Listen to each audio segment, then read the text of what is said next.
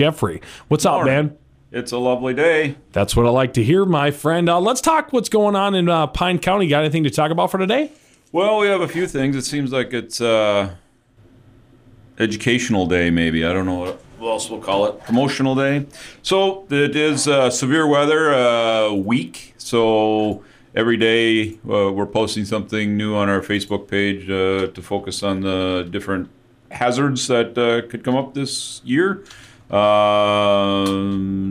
Seems like everything has its cycle, right? So today is going to be the siren testing and awareness around that. So at 1:30 and then again at 6:45 tonight, the sirens will be set off to make sure they work, obviously, and then also to remind people that if they hear those in the future, that they should take action. If they don't have a plan, running in circles is a bad plan. Obviously, Unless you're a hamster trying to get fit. Yeah, but they usually don't get too far. And it usually doesn't end well for them. So don't be a hamster. Great point, Sheriff. Don't be a hamster. If there is no other plan, the best plan is to get inside, interior room, take cover, because it means something's coming, not something might happen, and you should go get a picture of it. So, just to remind people, again, have a conversation, especially if you've got younger kids. Having that little bit of a pre-warning or a idea of where we're going to go, and fire or severe weather or any of those kind of things, really will put them at ease to have talked about it and gone through that. So take the opportunity to do that.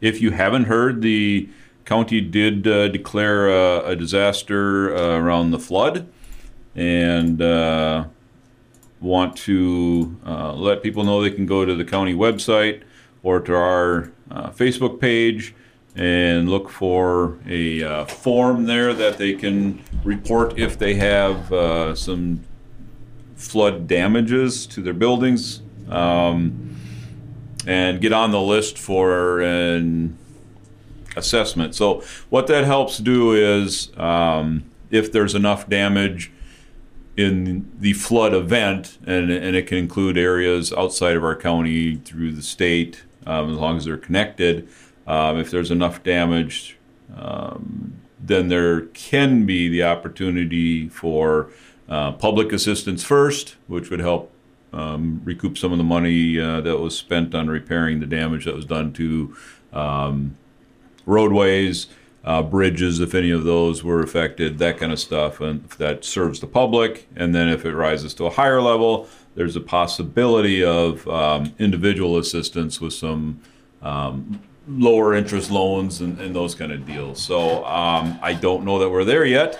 But we won't know until we know, because the water's still pretty high. So it's better now to get on the list, so that everybody benefits from collecting that data and the information that comes with that. So if you've got some water up onto your buildings and houses and such, get on the list, so then we can get people out to take a look at them. We know to put you on the schedule to get that looked at when the waters are down, and you can see what actually happened. So that does help everyone. So as long as we're talking flood, and all that goes with that, there is also a picture on our Facebook page that what might happen if you go through a flooded roadway. There's a picture of a truck there that didn't make it very far as it tried to cross through and got stuck there. So I want to remind people that hopefully we're coming out the worst of it, but with the rain and snow that's still predicted this week, it's probably going to go down a little bit and then come back up. So we're not totally done with it. Not sure where it's going to go, obviously. So, but stay out of the roadways if they're washing out. If there's water over them, just assume they're not safe and find a different route to go. I know County Highway's been doing a really good job, and the township's been doing a good job of getting out to the roads that have been affected, getting them marked, and then also getting on the repairs pretty quickly to make sure that they're passable. And we've had really good communication with I think all the different governmental agencies within the county on roadways that might be affected, so we can plan an appropriate response if there's law enforcement or fire or ambulance services that are needed. So that's been really good to see this year how well that's gone, in my opinion. But again, those personal decisions of where you're going to drive make a big difference on your safety and how the resources are able to respond to other incidents. So try to keep that in mind, and just because you made it on the way out to work doesn't mean you're going to make it on the way in from work. So be careful on that.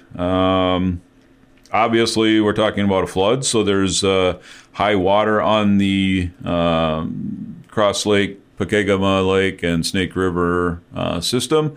If you remember back to last year, as soon as I say that, I'm not sure if it was last year or the year before. It's got to be last year.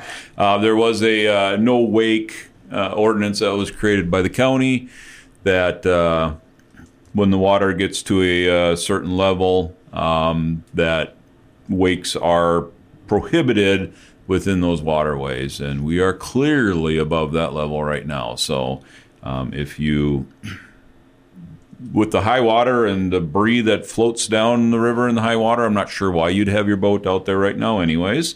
If you're out, trying to see what the damage is or whatever, I get that, but you got to go slow. You can't be making a wake right now because, and the whole reason behind that is to preserve the property, whether it's the shoreland or if it's already up onto somebody's house or cabin, and you add some extra waves there, it's just erodes everything. So, it is really there to protect you from crashing into stuff that might not be seen when you're driving, and also the land and property of the people that have houses and cabins on the river and the lakes. When it gets that high, it changes everything. When you have your normal water line, they can absorb those waves without a lot of damage, but you get above that where it's unprotected, that really quickly makes a difference. So be respectful and avoid getting a citation for that. And if you've got to go out there, you do it slowly, please. We've had this year, it seems like we've had more than any other year, reports of unemployment fraud, where people are getting contacted that someone, or presumably them, has filed for unemployment, and they're getting letters contacting them, confirming it, or what have you, and then obviously they know they haven't. So contact the unemployment office, notify them. From what I understand, most of them will get referred to the county to get a local case number. There's not a lot we can do with that typically, but we'll give you a case number for your records, and you can work through that process with the unemployment office, and then make sure there isn't any other impacts on your banking accounts and any of those other things, and just try to keep a handle on monitoring those to make sure there isn't anything weird going on with them. We had a road rage incident reported on the freeway. We did have a couple domestics as well, and a couple different DWI arrests this week, and I kind of lumped those all together because it seems like we're still kind of in the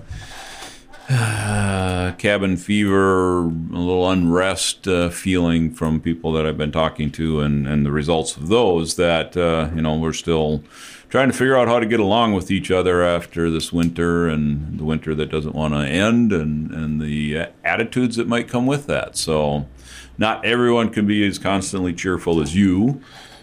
Sheriff, believe it or not, I have moments where I'm not super cheerful. Usually constipation or I'm just kidding. Well, no, that would. That You're right. certainly could factor. Yeah, I wouldn't I'm be not super gonna suggest happy. It doesn't. No, but yeah, some people have a tough time being as happy as I am. That's okay. You don't have to be. Yeah. Just try your best. Yeah. And sun will shine eventually here, and We can only hope. Everyone will. Can't get any darker or gloomier. I think we're at the maximum gloominess. We've hit it. Yeah, I think All that 80-degree day just slapped us in the face. Yeah, that was with kind happiness. of people. It's hard to take a step backwards from there. So Yeah. it is going to get sunnier. I guarantee that. Not going to say when though. Do want to remind people of the opioid forum next week, next Wednesday. If you haven't and you're interested, go search for it online, and there's a link to the registration. They want to have an idea. There's food involved, so they want to have an idea who's going to be there so they can make sure they have the right plan on that. But again, good information should be shared there. Obviously, we're still going through those overdose incidents. We are averaging about one a week still, so want to remind people to be aware of that and be safe around their decisions. I do want to also acknowledge that 4 years ago this week, Conservation Officer Eugene Wynn lost his life in our county while he was working. And just, again, remind people that